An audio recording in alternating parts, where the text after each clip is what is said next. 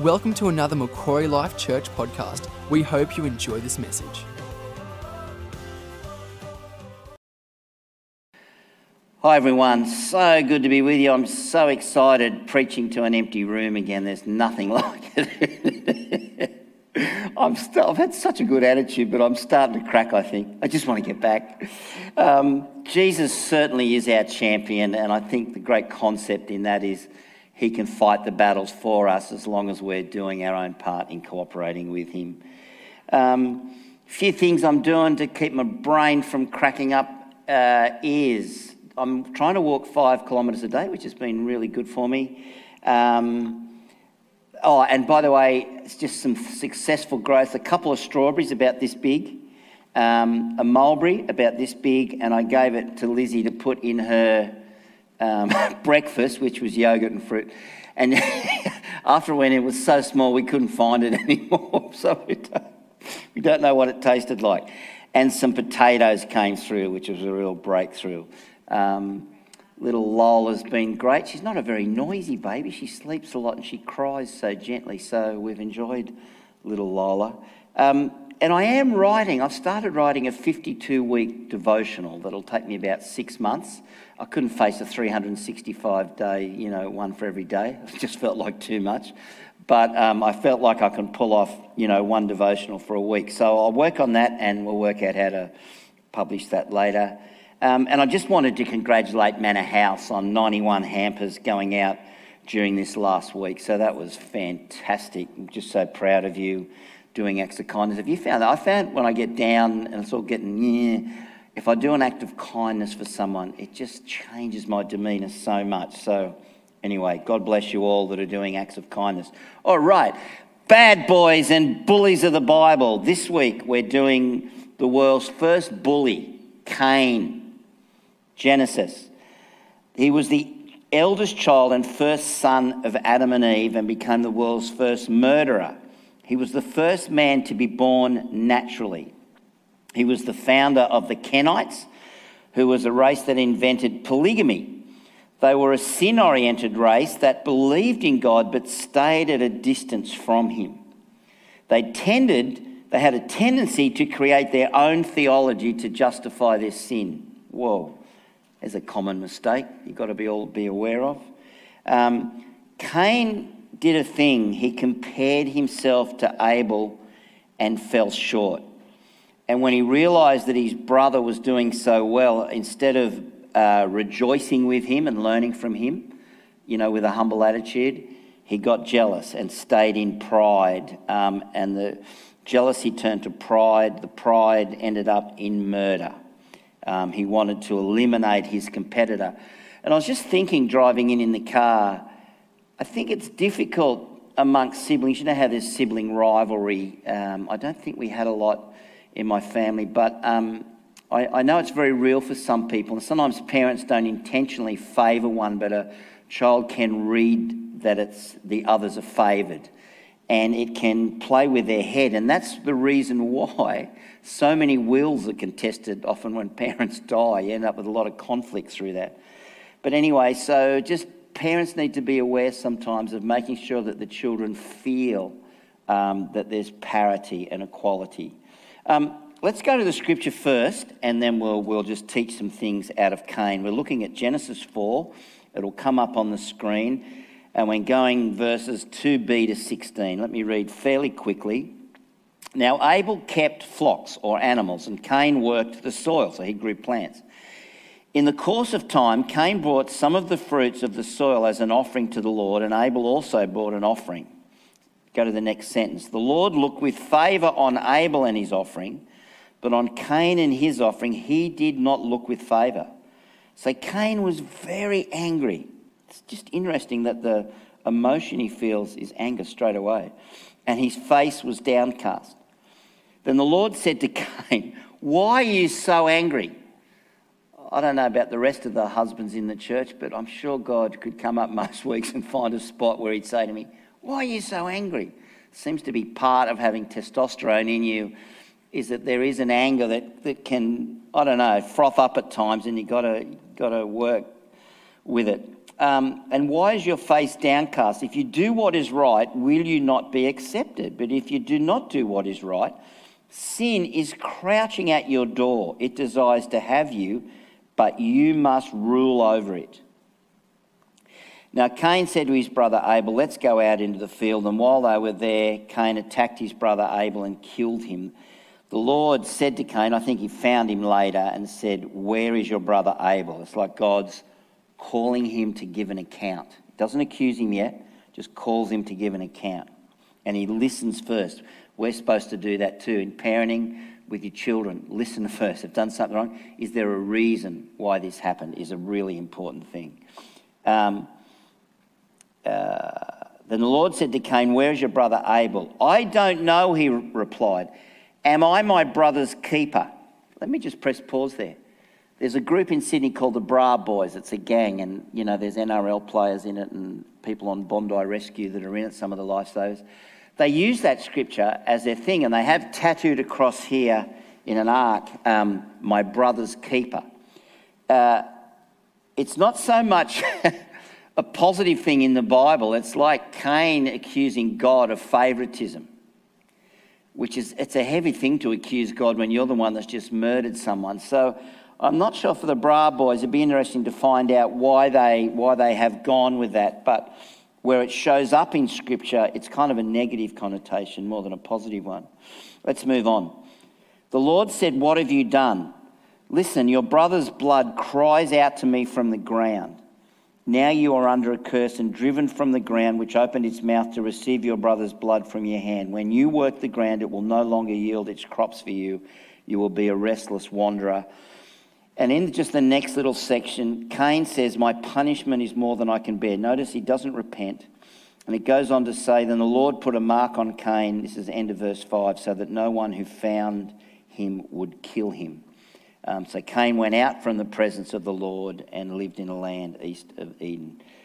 Can I just give you two short scriptures where the New Testament refers back to Cain? It says a couple of really interesting things. In 1 John 3, verse 11, we'll read a little bit. 1 John 3, 11, there it is. We should love one another. Do not be like Cain, who belonged to the evil one and murdered his brother. Why did he murder him? Because his own actions were evil and his brothers were righteous. Do not be surprised, my brothers and sisters, if the world hates you. So if you're living a good life, that doesn't mean everyone's going to love you. Sometimes you'll be like Abel and you'll be treated the wrong way because you're living a righteous life. That's very interesting. And the book of Jude, which has no chapters, just verses, says this in verse 11, woe to them, they have taken the way of Cain. They have rushed for profit into Balaam's error. They have been destroyed in Korah's rebellion. These people are blemishes at your love feast, eating with you without the slightest qualm. They're shepherds who feed only themselves. There's something connected to the action of, rushing for profit. So it seems like Cain liked shortcuts and wanted to get the quick way where he wanted to remove any competition, and it doesn't work well being so ruthless. It's just interesting to me that God, when he calls him to give an account, God already knows his sin, but he doesn't head in with an accusation. He inquires, and then he listens to Cain's account. You would expect confession, repentance, humility, but you get defense, blame, pride, and then accusation against God. It's just interesting. I wonder what you and I'll do when we give an account to God for our lives. I did find a scripture. Mindy was asking me for, what are the good parts of Cain? I found it hard to find any. However, God doesn't like to kick people when they're down, and that was why he put the mark on Cain. Like, Cain still got some mercy from God. God didn't hate him. It says this in Psalm 69, those who persecute the ones I have struck, as in God has struck, their dwelling place becomes desolate because they add iniquity to their own iniquity until they are blotted out of the book of life. So, be very careful about kicking people while they're down, which is what trolls seem to specialise in And I think trolls, whether we find out who they are or not, actually sow the seed that ruins their own lives. So don't become like that just because you've got anonymity and no one knows who you are. I just want to give you a modern day story. I used this a few decades ago, but I found it again the other day, and it's just a good example of this, how sometimes we can be murderous without realising it. So I'm not doing it to make you feel bad, it's just an interesting story. Two men were both seriously ill. They occupied the same small hospital room. One man was allowed to sit up in his bed for an hour each afternoon to help drain the fluid from his lungs. His bed was next to the room's only window, and the other man had to spend all his time flat on his back. Every afternoon when the man in the bed by the window would sit up, he would pass the time by describing to his roommate all the things he could see out the window, which was really nice of him trying to help the other guy. The man in the other bed began to live for those 1 hour periods where he could imagine what the outside world was like. The window overlooked a park with a lovely lake, the man said. Ducks and swans played on the water while children sailed their model boats. It had a fine view of the city. After a time, unexpectedly, an alien thought entered the man's head who was stuck on his back and couldn't see out the window. Why should he have all the pleasure of seeing everything while I never get to see anything? It didn't seem fair. The thought fermented. His envy eroded into resentment and turned him sour. He began to brood, and that thought now controlled his life. Late one night, as he lay staring at the ceiling, the man by the window began to cough and choke. He was choking on the fluid in his lungs. The other man watched in the dimly lit room as the struggling man by the window groped for the button to call for help. But soon there was silence. A press of his own button could have saved the man's life.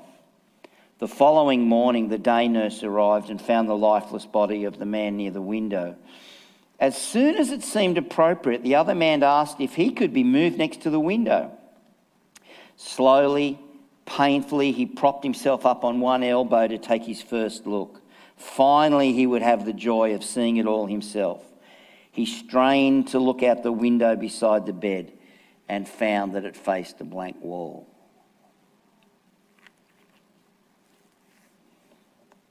I'll just let that speak for itself.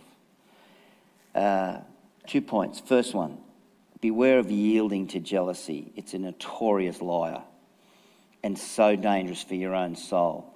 The sin of fratricide, which is the killing of someone in your own family or someone really close to you. It's like killing a close relationship. And sometimes maybe all of us at some point in our life have killed close relationships unnecessarily. Just as the Sanhedrin, led by Caiaphas, envied Jesus and killed him. Cain's sacrifices, it seems, were religious observances. They had no love in them and no heart in them. They were the right action with the wrong motivation. They led, and that kind of behaviour led to an angry demeanour that tormented him and led to rage and murder. Interestingly enough, Cain buried Abel to conceal his crime, but God exposed it. I find it so interesting that he never repented. It wasn't many people on the earth, and God was right there, but he never repented. It's just so interesting. Second thing, he had such a bad attitude. He accuses God of having the wrong angle. Am I my brother's keeper? Man, I thought, haven't you got fear of God? He must have had to cast off his fear of God before he was able to murder. But now he accuses God. One of the Bible teachers, I think it might have been Matthew Henry, talked about when people have committed great crimes, like, heinous crimes that shock us all, often when they're in court and they're in the dock, they just have this calmness over them and no guilt. It's just like they're almost pretentious or precocious, throw their hair back like I've done nothing wrong. He called it the calmness of criminals in the dock. It's just interesting that. But shed blood cries out, as does real guilt. Self-righteous people are capable of great hatred. So that's where we have to be careful of self-righteousness. When you stand before God to give an account, you don't start accusing him. You accuse yourself. The reason why murder is such a heavy sin in the Bible is because for murder there's no restitution to that person. It is no longer possible. In fact, it says in Proverbs 28, a murderer's tormented conscience will drive him into the grave. A man burdened by blood guilt will be a fugitive until his own death. Wow. As I looked over the story, I thought, blame's a weird thing. I'm like you, when I've done something wrong and I get busted, it's almost the initial reaction. You want to blame someone else, but we've got to, be strong in leading ourselves and not play the blame game. It takes humility then to edit that out and tell the real truth. Blame's weird, so it's much safer with God to confess your sin, not blame him or someone else. Interestingly, Cain's parents were blamers. Adam blamed Eve for the sin in the garden, and Eve blamed the devil for the sin in the garden. And interesting, their son goes one step further and blames God for his own sin. Spurgeon says this: there has always been a continual conflict between grace and corruption. That's why sometimes the world will persecute the Christian. The corrupt will always detest those who have grace. Satan tempts, but we are the sinners, and sin hardens our hearts. I wrote, brokenness through suffering is sometimes our only hope for a proper escape. Someone else said this, I think it was Frederick Brunner, says sinful friendships and immortal feuds that kill relationships. So beware of sinful friendships. All right, finished, but I'll conclude. If God calls you to account, two paths: honesty, confession, repentance, or lying, blaming and accusation. One of the things that will give you good practice for that is when you get busted on the earth. Maybe when we've done something wrong and someone calls us to an account, we need to, choose the right path there. Because our hearts are proud and we've got to lead them sometimes. I found this story. It's not a true story, just in case you were wondering, but listen to this. There was a story told of a turtle who lived in Melbourne. He wanted to spend the winter on the Sunshine Coast, but he knew he could never walk that far. He convinced a couple of geese to help him, each taking one end of a piece of rope, while he clamped his vice-like jaws in the centre. The flight was going really well until someone on the ground looked up in admiration and asked, who was the clever person who thought of that? Unable to resist the chance to take credit, the turtle opened his mouth to yell out, I did, and that was the last anyone saw of the turtle. Pride will do that to you. It doesn't consider the circumstances and the end result carefully. I just wanted to say this because I'm just worried this message will make you too aware of who's sinned badly and who hasn't, or it'll make you hate murderers and not be able to relate. Every human being possesses equal worth and an inherited dignity. That's why the Bible talks about that we're created in the image of God. That's every person is created in the image of God. So there's a sense of we're all children of the Creator. We're all his own kin, and he's interested in redeeming all of us. And often when we fight with someone or someone wrongs us, we kind of do this thing in our hearts where we declare them as completely evil. It's almost like we've declared final judgment. We throw them out of our lives and have nothing to do with them. But even God doesn't go that far. The moral logic of God is love your family. That's nice. We get that. Love your neighbour. But what if they're not nice? Well, he doesn't say that. He just says love your neighbour. And then the ultimate test, love your enemy. Whoa. And that certainly needs some work in all of us.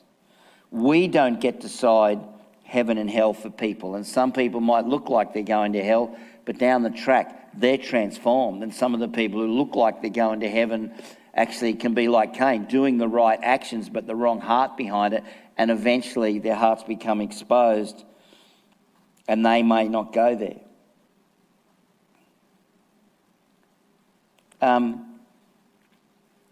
I don't know, I was thinking this just out of my prayer journal. There's sometimes a log in the eye of the church. I'm not so much talking, specific individual churches. Church in general, because churches can be very judgmental. And I don't like it when the gospel of grace isn't preached out of churches, but judgment is preached out of churches, or even Christians are so big on their own rights that they condemn everybody else.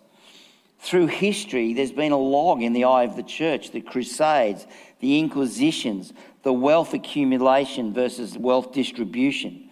There was, eras of perpetration of slavery. There was horrors of child abuse more recently, and really the treatment of women.